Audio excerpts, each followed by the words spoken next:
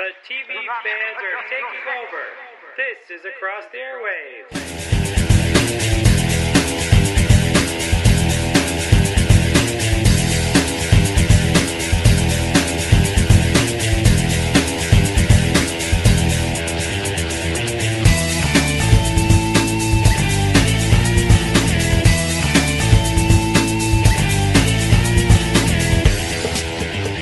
Hi everyone, and welcome to another episode of Across the Airwaves, the podcast dedicated to giving weekly TV show episode reviews, along with news and opinions on the entertainment industry. I'm Dan Schmidt, your host, and with me is a guy who wants those mother freaking snakes off his mother freaking plane. And with me is a guy who I just cannot believe has put up with me for 200 episodes of this show. And with me is the Watson to my Sherlock. And with me is a guy who is into all the cosplay that goes on the Comic-Con floor. And of course with me is the guy who stopped a nuclear bomb from going off in New York City with absolutely no idea what he was doing. And with me is a guy who knows not to fall out of helicopters when wearing a Santa suit. And with me is a guy who is always ready with a grenade. And with me is a guy who plays a really mean Max guitar, my co-host and jukebox hero. And with me is a guy who has not been replaced by a Zygon. And with me is a guy who thinks it was about time for Heroes to wrap itself up. And with me is a guy who is shocked to discover that his former master is Darth Vader. And with me is a guy who has a fear of porta potty thanks to the X-Files. And with me is a guy who just wants to believe, my co-host. Hey everybody, it's Nico and welcome to Across the Airwaves. On this week's episode, we continue the fall 2016 TV season with our reviews of an episode of Walking Dead, Westworld, and Michael and Tim's Supernatural review. But before all of that, we're going to jump right in with the News with Nico section.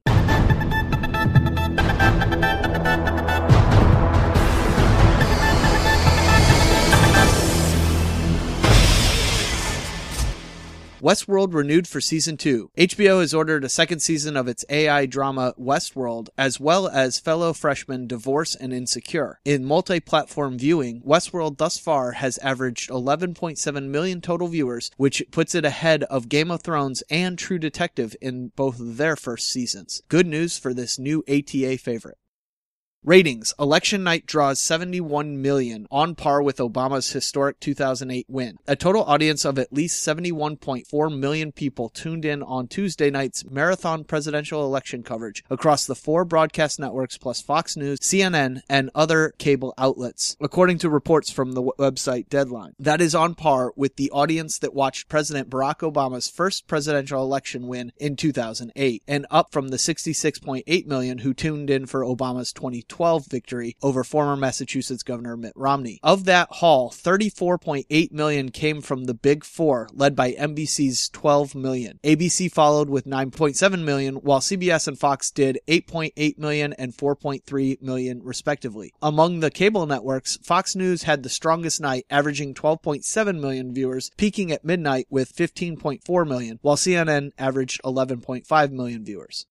Director David Yates commits to all 5 Fantastic Beasts films. For nearly half a decade, director David Yates devoted himself to adapting J.K. Rowling's Harry Potter books as he helmed the final 4 movies in the series. Now Yates has made an even larger commitment to the Fantastic Beasts and Where to Find Them series, which means that he won't be leaving this magical world anytime soon. At the world premiere for Fantastic Beasts, Yates told The Hollywood Reporter that he was on board to direct all 4 of the film's recently announced sequels. Between both series, Yates will have directed 9 films in the Potterverse by the time that final Fantastic Beasts movie is released. Warner Brothers hasn't officially scheduled the movies that far ahead, but it's likely to be another run of 5 years or more. One of the ways that Yates and Rowling have built up the anticipation for the Fantastic Beasts sequels has been with the reveal that Johnny Depp is playing Gellert Grindelwald, one of the legendary dark wizards who had close ties to fan favorite Albus Dumbledore. Casting is currently underway for the younger Dumbledore, who will appear in the sequel. We won't have to wait long to see the Fantastic Beasts in theaters, as it will be released next Friday, November 18th.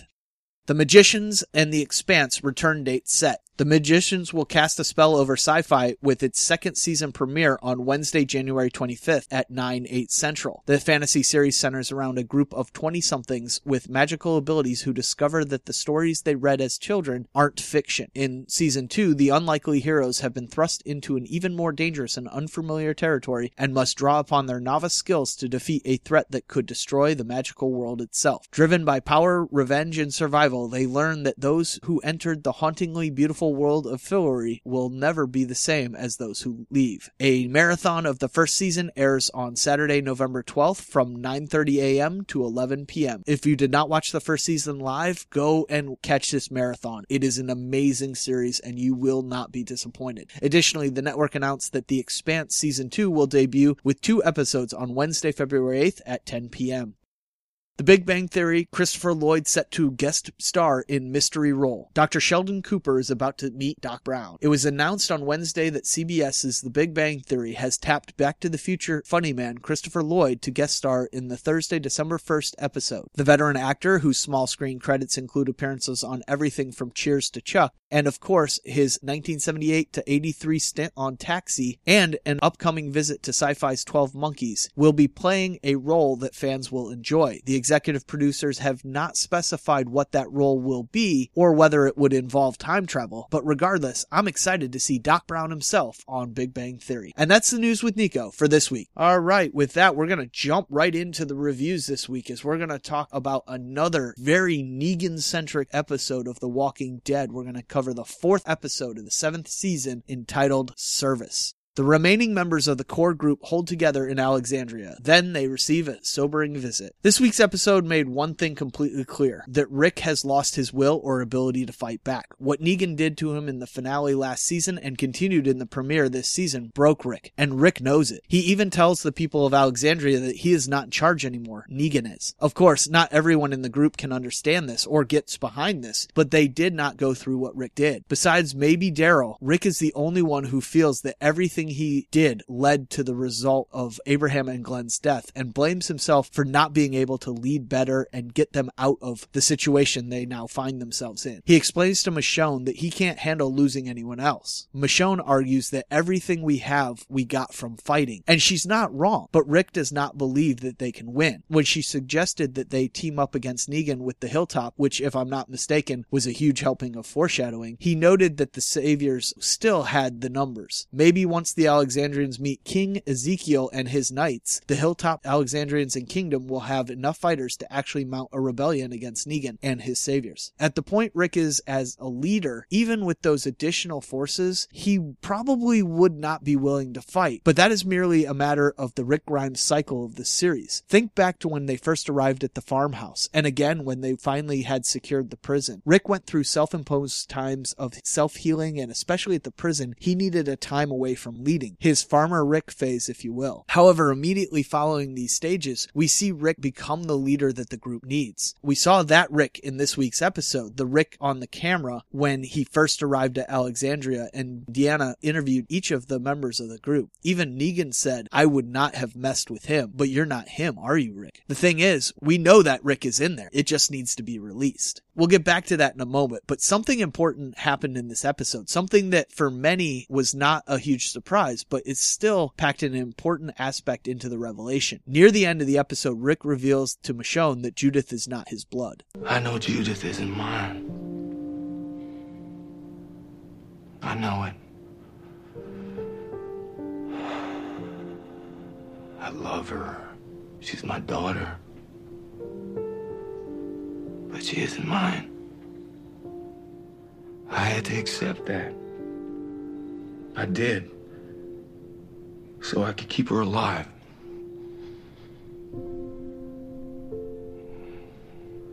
I'll die before she does, and I hope that's a long time from now so I can raise her and protect her and teach her how to survive.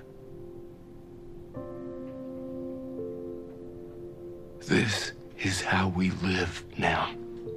I had to accept that too so I could keep everyone else alive. This shows us a few things. First, Rick is a decent human being. I had to accept that signifies that this isn't a recent revelation for Rick, and that he's likely known that Judith was Shane's for some time now. Now, I don't think Rick would simply throw Judith in a dumpster if he knew Judith was Shane's. She's a baby after all, and you'd have to be pretty awful to do that, even though a crying baby isn't exactly the best accessory for a zombie apocalypse, and selfish survival rules say that extra baggage should always be left behind. Rick is not not that person. But first and foremost, it also reinforces that we know Rick is a good guy. I did so I could keep her alive has some interesting meaning too. Reading into that, Rick made the conscious choice to be okay with Judith being Shane's, and the fact that he emphasized that he made the choice indicated that he struggled with that decision. But he did so in order to give this baby a chance to live, and he's willing to do what it takes to make sure of that. And if that means deciding that she's his daughter in order to have that paternal drive to keep her alive kick in, then okay. Rick's doing this because this is how we live now, meaning that survival at all costs is tantamount. It reflects back on how Rick is treating the Negan situation now. He's not taking any risk that will get anyone else killed by mounting an attack on Negan because he can't stand to lose anyone else. Compare that to the risky decision to invade Negan's compound last season. He was willing to make that sacrifice then. While this isn't directly related back to Judith, Rick's choice of words help us understand why he's being so submissive to Negan instead of rising up. But back to Judith. If you noticed, the last time Rick went off the deep end in season 4 and 5, which really hit a dark spot when Rick tore out Joe's jugular with his teeth, it was when he wasn't with Judith, who was in the care of Tyrese and Carol at that time. It's possible that Rick accepting Judith as his own has a steadying effect on him. Will I test speeding up through that yellow light if my daughter is in the car with me? No, I won't. But I'm Speed Racer when she isn't there. Maybe Rick needs Judith to stay moral and civilized. At least Michonne and Rosita are feeling more defiant than the rest of Alexandria. Given that Maggie, Michonne, Rosita, and Sasha were all present at the killing of Abraham and Glenn at the hands of Negan and are now the ones leading the call for resistance, maybe it is time for the group to have some strong female leadership. Maybe that is the only way to defeat an adolescent-like sociopath like Negan, with some female or tough motherly discipline and way of thinking. It's just a thought I had. Rosita at the end of the episode asks Eugene to make her a bullet, something we know he can do from last season's episode where he showed Abraham the location of that bullet-making facility he'd come across. I can only guess that Rosita has plans to attempt to kill Negan herself for Abraham, regardless of the fact that he ditched her mere days before this all happened for Sasha. And Maggie and Sasha are still out there, as well as Carol, and it's only a matter of time before she joins Ezekiel and her new friends in the kingdom in forming a cavalry the likes of which we've not yet seen on this show. Finally, and our DVR cut this off, so I had to go and watch it online, the final scene of the episode seemed to bolster Michonne's desire to rebel. After agreeing with Rick to attempt to try to accept the new way of life and make it work, Michonne headed out to the car where she had taken target practice earlier in the episode, only to follow smoke plumes to discover the mattresses that the Saviors had taken, burned and discarded. Not only had they taken everything of comfort, hope, and defense from the survivors, they had not even taken it out of necessity. It was just a giant FU to the group. And from her facial expression, we know that this lit that fire in her to rebel. Again, I think Rick will eventually lead this alliance against the axis of evil that is Negan and the Saviors. But until he is ready, it's good to know that the women of the group have the foresight and fortitude to establish the resistance until Rick makes it back around the Rick Grimes cycle to the badass leader the group needs.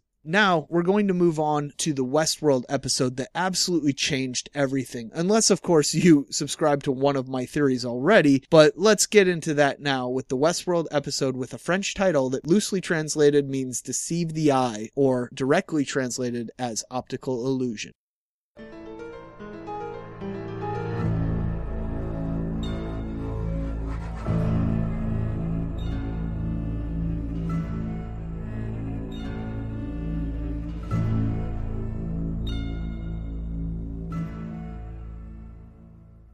Charlotte coerces Teresa into helping her oust Robert and gain access to the park's IP that he's been keeping to himself. Meanwhile, Maeve engineers another visit to the Mesa, and William and Dolores grow closer as they head for the maze. As I said, trompe l'œil means deceive the eye in French, and since I don't speak French, I'm sure I butchered it mercilessly. The concept is an art technique that uses realistic imagery to create the optical illusion that the depicted objects exist in 3 dimensions. Forced perspective is a comparable illusion illusion in architecture. And it was the technique that Dolores used in the episode to show depth in the painting or drawing that she created on the bed sheets of the train. It also applies metaphorically to the deception pulled on all of us and many of the characters on Westworld about who is a robot and who is human. If you are listening to my reviews carefully, you will have already heard last week my theory, which was confirmed in this week's episode, that Bernard is a host. Many viewers will now claim that it seemed clear from nearly the beginning, unless you were occasionally imagining a double bluff where he was too robotic to actually be a robot. But it turns out that the mechanical man was a host all along. I've even seen a few Facebook posts in my newsfeed claiming as much. But unless they told you, like I did last week, that this was their theory, I would question whether it truly was as clear from the start for most. Then again, the title of this Westworld episode refers to the artistic technique of making a flat image appear to be three-dimensional. So maybe this is a message about how far we should trust the straightforwardness of how these characters are presented. Bernard opens up the episode dreaming of his son's dying day. This, and his entire existence really, point toward Ford toying with memories and reveries for a lot longer than we actually knew. Within the episode, Bernard is fired immediately after an obviously faked demonstration of a violently glitching host, but he refuses to throw Ford under the bus, most definitely thanks to his programming, and then he draws Teresa to the cabin where Ford's robo family lives. That moment with the basement door triggers the first hairs on the back of your neck, and was the moment I threw my hands up in the air in celebration of my Bernard theory being confirmed. Immediately after explaining to Teresa that hosts are programmed to be blind to the cabin, Bernard is unable to see the door that Teresa goes through. What door, he says, before tentatively following her down. Of course, in this do-it-yourself robo-construction zone, Teresa finds the blueprints for Bernard, and she becomes the blood sacrifice alluded to at the beginning of the episode. So for me now, her death opens up a boatload of new questions about the future. How does her murder satiate the board? How will it be explained? Why is it necessary? Did Ford see her as that big of a threat to his empire, or as the main threat to it? Who will the board get to smuggle Delos tech out of the park in malfunctioning robots now that Teresa is gone? What's most incredible about Bernard's revelation and Teresa's demise is how Ford essentially degrades her humanity just as she's about to die. He acts as though all active things are dictated by their programming, remarking that a peacock is essentially a dirty, dull bird, barely able to fly, consoled by its own beauty. Teresa feels betrayed by her intimacy with the Bernard bot, but it's all just ones and zeros for him and DNA and instinct for her after all. A dance of seduction that she succumbed to because she, according to Ford's way of thinking, never really had a choice. So are we the puppets or the puppeteers? And if you have to ask, does the answer really matter? This interaction with Ford reminds me of Richard Dawkins' The Selfish Gene Theory and the book that I read in college. Dawkins uses the term selfish gene as a way of expressing the gene-centered view of evolution as opposed to the views focused on the organism and the group, popularizing ideas developed in the 1960s by W.D. Hamilton and many others. From the gene-centered view, it follows that the more two individuals are genetically related, the more sense, at the level of genes anyway, it makes for them to behave selflessly with each other. A lineage is expected to evolve to maximize its inclusive fitness, the number of copies of its genes passed on globally, rather than by a particular individual. The contention is that the genes that are passed on are the ones whose evolutionary consequences serve their own implicit interests to continue in being replicated, not necessarily those interests of the organism itself. And that feels a lot like the theory that Ford espouses with the peacock. So what does this encounter with Ford say about him? The revelation also shows how little Ford is worried about other hosts gaining some kind of sentience. Bernard was the head of a department after all. Also, it turns out that Ford's sort of crazy,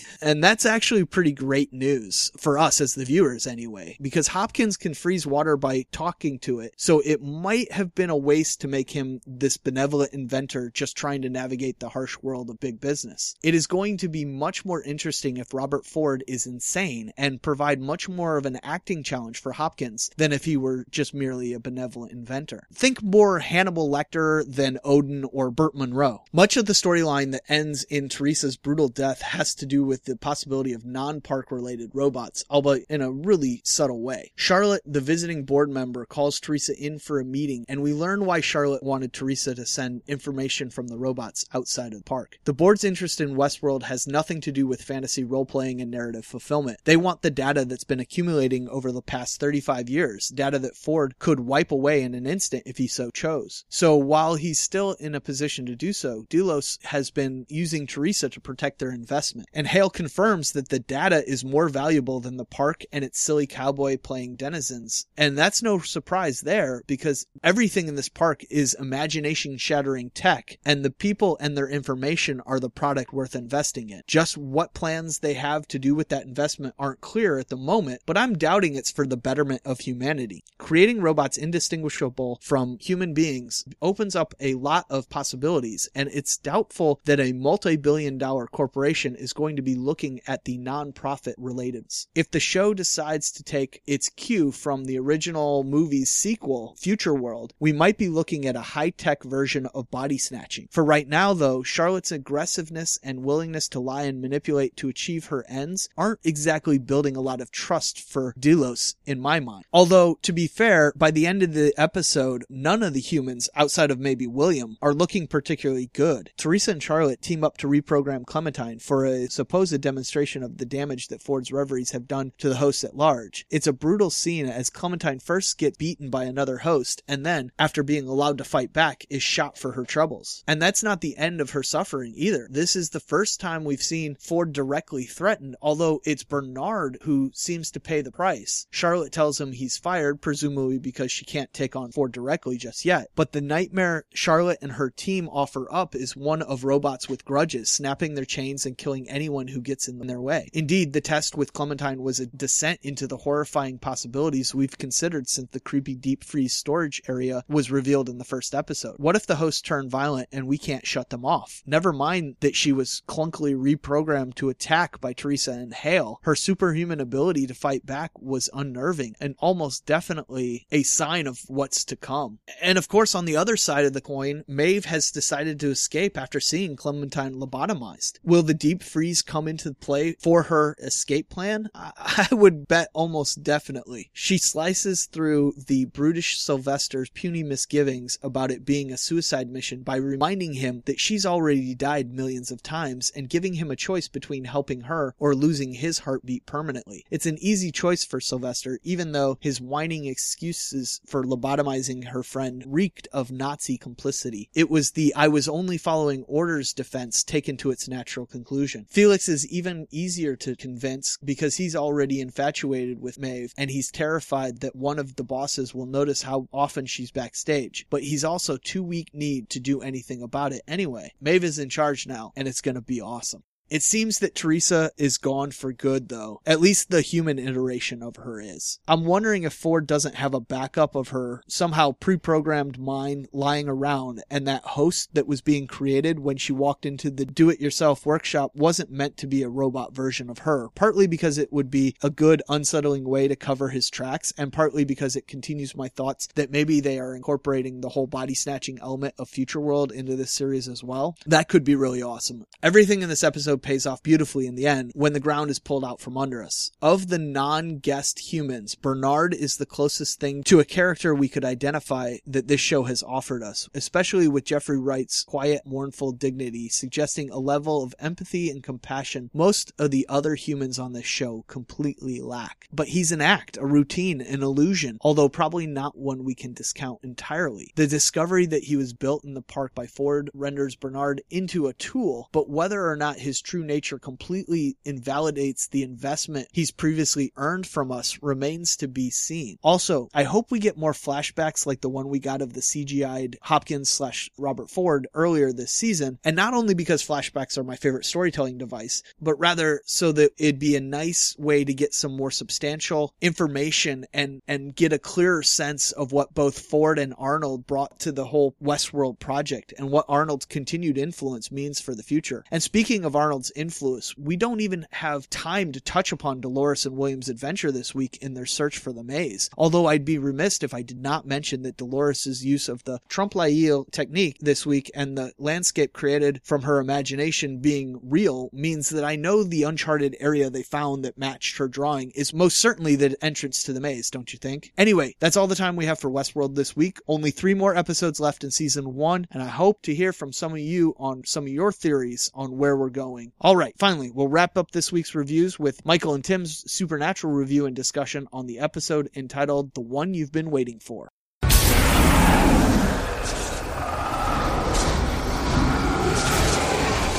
Michael J. Petty here. Welcome back to the Supernatural segment of the Across Airwaves podcast, where we're talking about Season 12, Episode 5, entitled The One You've Been Waiting For. With me today is my friend and fellow ally in the war against the Nazis, Tim Cook. I just need to say, everyone, Dean killed Hitler. Yeah, right. That's true. That's true. Yeah, no. This episode was a lot of fun. I'm really excited to get into it. So, one of my favorite episodes through Supernatural's A season, which is probably my favorite season post the Kripke era, was the episode Everybody Hates Hitler. Supernatural has dealt with Nazis a few times throughout the past couple seasons, even having Dean go back to World War II to find the hand of God last season. But Everybody Hates Hitler kind of started the trend of introducing us to the Thule Society, a group of Nazi necromancers bent on returning Hitler, or on resurrecting Hitler, I should say, and the Third Reich to its former glory. And their adversaries, the Judah Initiative, which was a group of Jews who were fighting against the Nazi necromancing group pre and post World War II. The first group, Thule Society, is actually based off of a real historic group, which is kind of interesting. The one you've been waiting for, the episode covering Day, is a sort of sequel to Everybody Hates Hitler, not just because Dean kills the resurrected Adolf Hitler at the end, but also because the leadership is largely destroyed. Tim, I really liked this episode, and I thought it was a solid sequel to the Season 8 episode as well. And though I was glad we got to see Aaron Bass again, who was kind of the main character in the Everybody Hates Hitler episode, albeit we saw him briefly, I was sad that we didn't get the chance to see him and his Golem, in action against the Nazis once again. What were your thoughts on Supernatural bringing back the Thule Society, and did it work at all for you? Well, first off, I need to say Dean killed Hitler. And second off, I think this episode really does work for me because I really like when Supernatural goes back to plot lines they haven't necessarily wrapped up. And this is one of those great episodes where we see them, in a way, wrapping up the Everybody Hates Hitler episode, but also at the same time leaving it open enough where we could see Aaron Bass and his Golem again, and we could even see more of the Thule Society because he's talking about this big gathering that's supposed to happen in Berlin, Germany, that he's going after in this episode. And then we see them trying to resurrect Hitler with Sam and Dean in America. So I do think there's still some of the Thule High Command out there, and who knows what those guys are up to.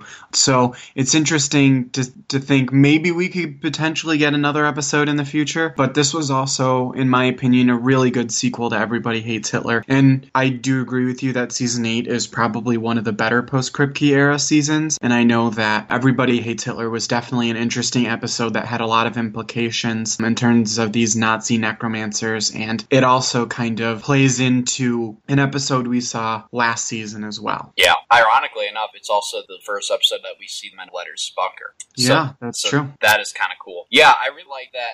Instead of rehashing all of the plots from that episode in Season 8, because the episode in Season 8 really focused largely on the fact that this Thule Society was learning how to make themselves kind of immortal, and they had already obviously done that to a point, but they were trying to figure it out even more so that they could live even longer than what they were already doing. And we find out that this Golem has been sent to destroy this whole society by Aaron's grandfather. And I thought that this episode actually worked very well in establishing that, oh yeah, he's still out doing his thing, but now we're going to go back to Sam and Dean and how they're going to respond seeing Nazis back in America, because they haven't really been around since. Well, yeah, and I mean, I think we can both agree, I think we would have liked to see a little bit more of Aaron Bass. I mean, you're right, the Everybody Hates Hitler episode was kind of meant to establish him as a character in the Supernatural universe, and it feels kind of odd to have a sequel without the main character of the original. So I think both of us can agree we would have liked to seen him, and from what the little bit we get of him when he's having a conversation with Sam and Dean while he's in Berlin, is we get the sense that there's something really big going on with the Thule Society, and that the resurrection of Hitler is part of this big plan to kind of finally reform the Third Reich. And so I think it would have been really interesting if we'd gotten kind of a bigger picture of what was fully going to go on and what's going on over in Germany too, and kind of all the Thule High Command getting together in one place. Yeah, I agree, and I think it's definitely possible that we could end up seeing that at some point. I would like. Anyway, kind of like how Sam helped Magda last week, this week he helped our other new guest character, Ellie. You know, if Dean is the strong one who can run into a situation guns a-blazing, then Sam is the smart one who can talk with the victims and earn their trust just through empathizing with them on a given situation.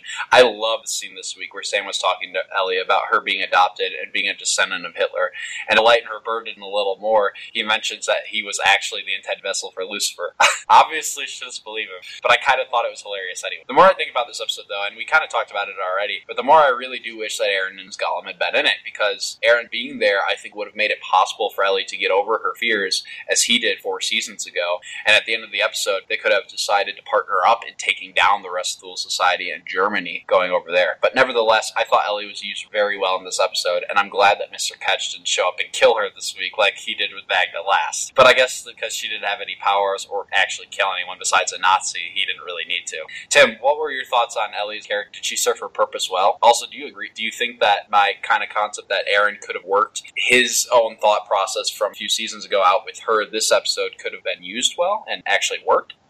Yeah, I mean, I think Ellie's an interesting character. We kind of see this kind of typical girl going about her every day and kind of this little bit of an oddball person. And all of a sudden she gets wrapped into this plot where it turns out she's the descendant of Hitler. And in the process she finds out she's adopted and that evil Nazi zombies want to use her as a vessel to resurrect Hitler. So, you know, kind of as she said, probably her third worst day. She handled it pretty well. Yeah. Given all the circumstances, I would say she did handle it pretty well. You know, we did talk about it a little bit earlier in terms of Aaron and his Gollum not being part of the sequel when they were the original episode. And I do think that they could have played a big role in helping Ellie kind of come to terms with all of this. And maybe if they had included Aaron, we could have found a new ally in the fight against the Thule. We did see her get off a table with a lot of blood loss and take out a Nazi. So she's clearly a capable person. It would have been interesting to see maybe her develop into a Thule hunter along with Aaron and his Gollum. Those three being a team that was out there hunting them down could have been an interesting little side thing happening in the supernatural universe. Kind of like that Bloodlines episode we're never going to see a sequel for. Yeah, the two of us are very grumpy about because we definitely want to see the end of that storyline. And you were talking a little bit earlier about kind of Sam helping Magda last week and him helping Ellie this week, and I think one of the things we can conclude from it is that they're really trying to give Sam a reflection of his past this season. His mom coming back into the picture, him having to deal with the superpowers he once had, him having to deal with, being a vessel. Kind of coming to terms with him being a vessel. Exactly. These are very key points to who Sam was in the early seasons, and I'm really interested to see where they're going to take that and what else they're going to dig up for him this season. What else he's going to have to kind of face from his first 5 seasons. Well, I mean, he's had to deal with being a vessel, he's had to deal with the powers he had. Who knows what else he's going to have to deal with this season. They keep bringing up a lot of things that Sam has had to deal with over the years, so it'll be really interesting to see what else they wind up bringing up this season for him. All right, I'm calling it now. Next episode, we're going to deal with souls. We might. It was a half a season plot that Sam didn't have one, so... That's what I'm saying. Yeah. So in this episode, we essentially learned that Thule's entire plan is to ultimately resurrect Hitler and bring back the Third Reich. We mentioned that. We always kind of knew that that was their ultimate goal, being to bring back the Nazi Empire, but the concept of Hitler's soul being forced into a Nazi pocket watch was incredibly interesting to me. Supernatural has some really weird stories over the years and has changed history in very strange ways, but this has got to be one of the strangest. I mean, there are many people who believe that Hitler actually survived World War II. I myself am kind of one of them, and I'd love to recommend family friend Steve Quayle's book Empire Beneath the Ice if you ever want to read more on that. But I thought the concept of him actually being trapped in the watch was really funny given Hitler's original status as leader of Germany. Tim, what were your thoughts on Hitler showing up this week on Supernatural? Did you ever expect that to happen? And did you also find it funny that he was trapped all this time? Also, how could the Nazis have ever lost that watch if they were the same ones putting his soul in it in the first place? Well, first off, let me say Dean killed Hitler. Second off, I think, I've been watching Supernatural for years, and I think the last thing I expected Supernatural to do was introduce us to Hitler. But I think it was definitely a funny premise, and I also had to ask myself the question, how the heck did the Nazis lose the pocket watch? I mean, they kind of explained it in this episode, but you have the soul of the Fuhrer trapped in a pocket watch, and you lost it to a bunch of Soviets. I mean, you would think that would have been the Germans' number one goal, is to hunt that thing down and get it back. And it's kind of funny that they haven't done it till now, Right. Well, the funny thing is, I was talking with Nico about this before we even recorded, because he had mentioned that he had watched the episode, so we got to talking, and I mentioned that same thing. I'm like, I don't understand how they could have lost his watch. The same guy Hitler possesses in this episode is the same one who put his soul in the watch in the first place.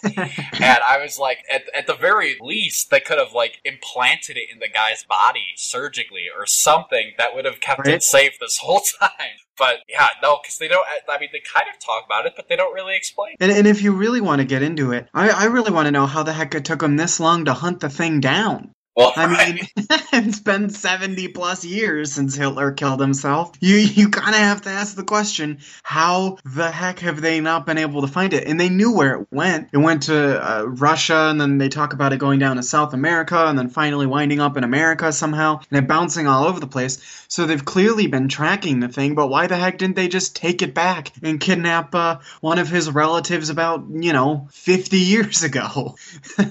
I don't know why they decided to wait until now. Maybe they were trying to perfect, their immortality ritual or something. But it's kind of weird to think that they lost Hitler's soul for 70 plus years. Right. Also, Hitler's obsession with dogs had to have been probably my favorite thing. Feed it to the dog. We don't have any dogs. Get some. I mean, it was a really interesting characterization of Hitler. He seemed like, we think of Hitler as this kind of high-strung guy, and in this episode, he's like almost like diabolically, like cruelly hilarious in this weird way, where he's making fun of some guy's dead wife. It doesn't sound like the Hitler we know, but it's a TV show creating Hitler for you, and at the very least, I'd have to say it was funny. Well, if you had been trapped in a pocket watch for 70 plus years, I would also be driven insane pretty quick. Well, I don't know if my first reaction would be to feed everyone to the dogs, or, it was definitely an interesting way to do it, and that's never how I thought we'd have to see Hitler on Supernatural. Not that I ever thought we'd see Hitler on Supernatural, but I didn't think we'd see him in some other guy's body, that's for sure. Gotta be honest, I was a little disappointed he wasn't wearing the stash. Right? I know, me too. Like, iconic Hitler right there wearing the stash, and we didn't even get, here's the thing, I wonder if Hitler had come back, if he would have wound up growing the stash back. This is a question we'll never get an answer to now, because Dean killed Hitler. On that note, we have to go to our probably the best part, my favorite part of the episode. At the end, where Sam and Dean rescue Ellie from Hitler and the Thools. That's funny. Hitler and the Thools sounds like a great name of a punk rock band. But Ellie actually saves the brothers before they return the favor, and eventually Dean takes Hitler down and puts a bullet in his head, ironically how history says he died anyway, finally exclaiming, "I killed Hitler," which we've been mocking about the entire episode. But, my favorite Deanism this week for sure. And I know you loved it as much as I did, if not more, clearly. But I thought it was a great Dean moment, and like Sam said, we're never going to be hearing the end of this until the series ends. Also, Dean wanting to use the grenade launcher was priceless. I'm really excited for the time Sam is actually going to let him use that, because that is going to be awesome. I know there wasn't a whole lot of Sam and Dean development this week outside of what we've already talked about with Sam, but Tim, do you have any other thoughts on the Winchesters this week worth mentioning? Well, one of the things I wanted to bring up, it's not necessarily on the Winchesters, but we did see their interaction with the son of the Nazi soldier this week, or the Nazi high commander this week, and I'm interested to see what goes on with him. We've seen through last week's episode that the men of letters, the English men of letters, are keeping tabs on them, and Mr. Ketch is hunting people down and killing them when Sam and Dean don't do it themselves. So I'm interested to see if this guy who escaped the Thule is going to be one of the casualties of the Men of Letters. He seems like the perfect target. A zombie who's been, well, he's not a zombie, but his father's a zombie, and he's been helping zombie Nazis.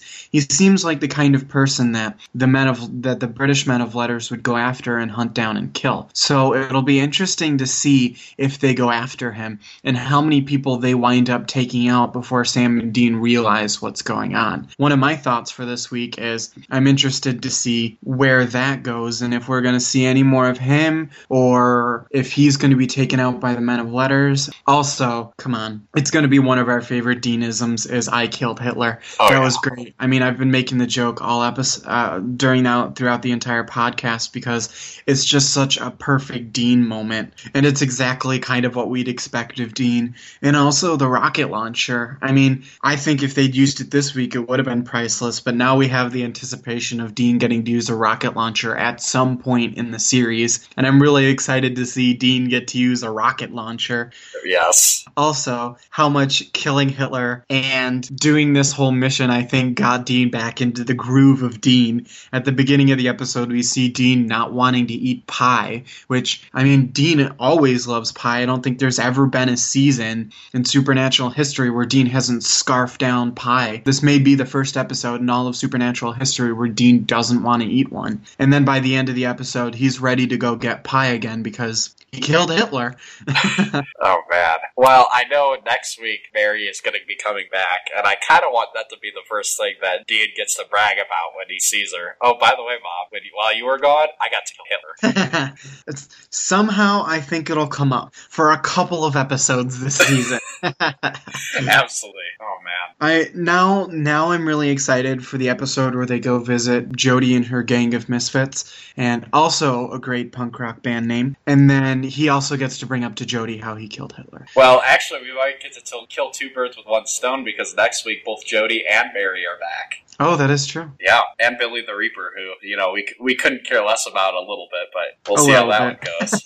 Mm-hmm. Well, that being said, I think we pretty much covered this episode. Mm-hmm. Yeah, it was a great episode. I really enjoyed it. I mean, you talk about a perfect episode for Dean, and I think it's this one right here. Great conclusion to Everybody Hates Hitler, and I'm interested to see if we get the Thule anymore. Yeah, no, I am too. So next week, guys, we'll be talking about episode 6, entitled Celebrating the Life of Asia Fox.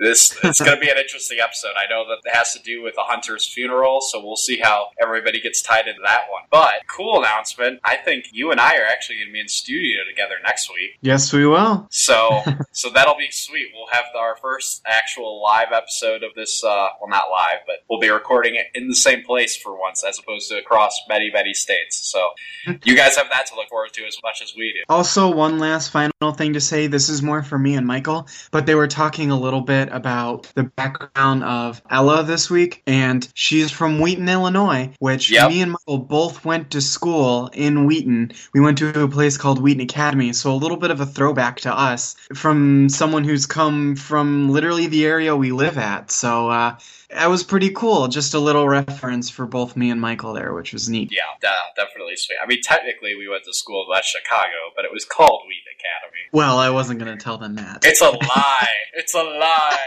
No, but yeah, that's totally true, and it's really funny. We've both spent quite a bit of time at Wheaton, so it's kind of funny that a girl like that came from there. All right, guys, that being said, we'll hand it back over to Nico, and we'll talk to you guys next week. All right, guys, thanks again for your Supernatural review. Can't wait to hear what you guys have to say about next week. And speaking of next week, on next week's episode, we'll continue the fall 2016 TV season with a review of the next episode of Walking Dead, Star Wars Rebels Returns, another episode of Westworld, and another review from Michael and Tim on Supernatural. Make sure to send in your reactions to all these shows by noon on Monday to help enrich our discussion on Walking Dead, Westworld, Star Wars Rebels, and Supernatural. Also, DC Nation continues with episodes of Gotham, Supergirl, Flash, Arrow, and DC Legends of Tomorrow. Also, be sure to keep an eye out for Steve, Wu, Nikki, and the rest of the Marvelverse crew doing the Marvelverse podcast and their coverage of the Marvel Cinematic and Television universes. But for now and most of the season, let's roll Dan's pre-recorded closing. Get at our Across the Airwaves podcast network website, acrosstheairwaves.com. Again, that's acrosstheairwaves.com. You can check out all of our podcast shows, available as their own individual programs in the iTunes Store, Google Play Store. Guys, for the podcast shows on our network, we have the DC Nation podcast, located at dcnation.acrosstheairwaves.com. Again, that's dcnation.acrosstheairwaves.com, which reviews popular DC Comics-related TV shows and movies. There's also the Marvelverse podcast, located at marvelversepodcast.acrosstheairwaves.com. Again, that's marvelversepodcast.acrosstheairwaves.com, which reviews Marvel Comics-related TV shows and movies. Again, we also have Thronescast, our podcast dedicated to reviewing episodes of HBO's Game of Thrones, which is available at the website thronescast.acrosstheairwaves.com. Again, that's thronescast.acrosstheairwaves.com. In addition to these programs, you can listen to the original Across the Airwaves podcast, which is accessible at acrosstheairwaves.com, which reviews TV shows not related to superheroes shows, core Game of Thrones, like The Walking Dead, Doctor Who, Star Wars Rebels, Supernatural, and more, concluding sitcoms such as The Big Bang Theory and The Muppets. Also, you can listen to Across the Airwaves, the DC Nation podcast, Thronescast, the Game of Thrones podcast, and the Marvelverse podcast on the Mix radio station, coded by Jack Stifle, Stitcher Radio, or if you use Apple devices, download the Podcast Box app. And if you're on a Windows or Android device, you can download our apps from the Amazon Marketplace, and the Windows Marketplace, and a regular Windows or Windows Phone app. As for how you can contact us to give your own listener feedback on the TV shows we review, provide suggestions on how we can improve your podcast listening experience, or just want to say, do you like what we're doing? Email us at acrosstheairwaves@gmail.com. Again, that's acrosstheairwaves@gmail.com. Comment on our Facebook page. Follow us on Twitter at Across the Airwaves. There's no the in there. It's just Across the Airwaves. Join our circle on Google+, or leave us a voicemail by calling 773-809-3363. Again, it's 773-809-3363. Also, when sending us an email, please mention which podcast show you're directing the message to. Give the subject line if you are sending us listener feedback you want us to read on the air. I would also recommend that you check out our YouTube page, which features trailers for upcoming movies and television events. Along with this content, the ATA YouTube channel is a great source for panels from past Comic-Con, and it will be a great resource to find videos related to the Comic-Con taking place in San Diego this summer to go along with our Comic-Con special. Okay, so once again, for our other ATA podcast hosts, Nikki Amy Woo Kim, Joshua Mercray, Steve Nostro, James Heffel, and Michael J. Petty, I'm Nico Reifsteck, and until our next episode, we'll catch you on the airwaves. See you guys, and thanks for joining us for another episode of ATA covering Walking Dead, Westworld, and Supernatural. See ya! I'll this.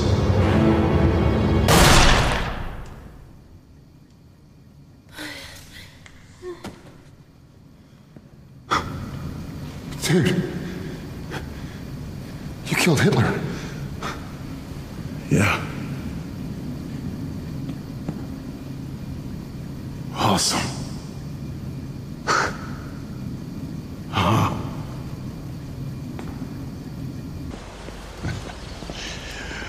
I killed Hitler.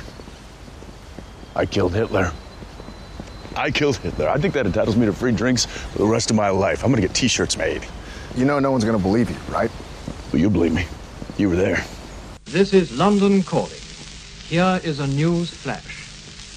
The German radio has just announced that Hitler is dead.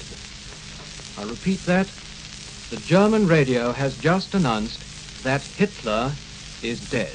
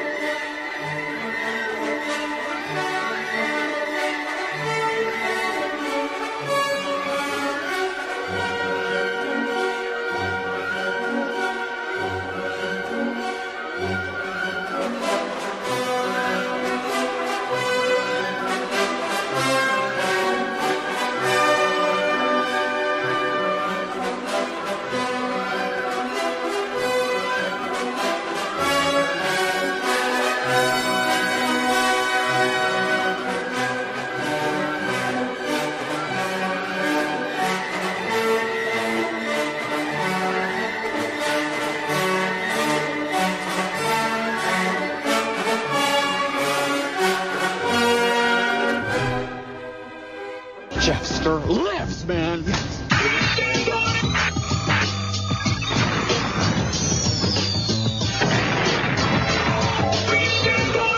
We now return to our regularly scheduled program.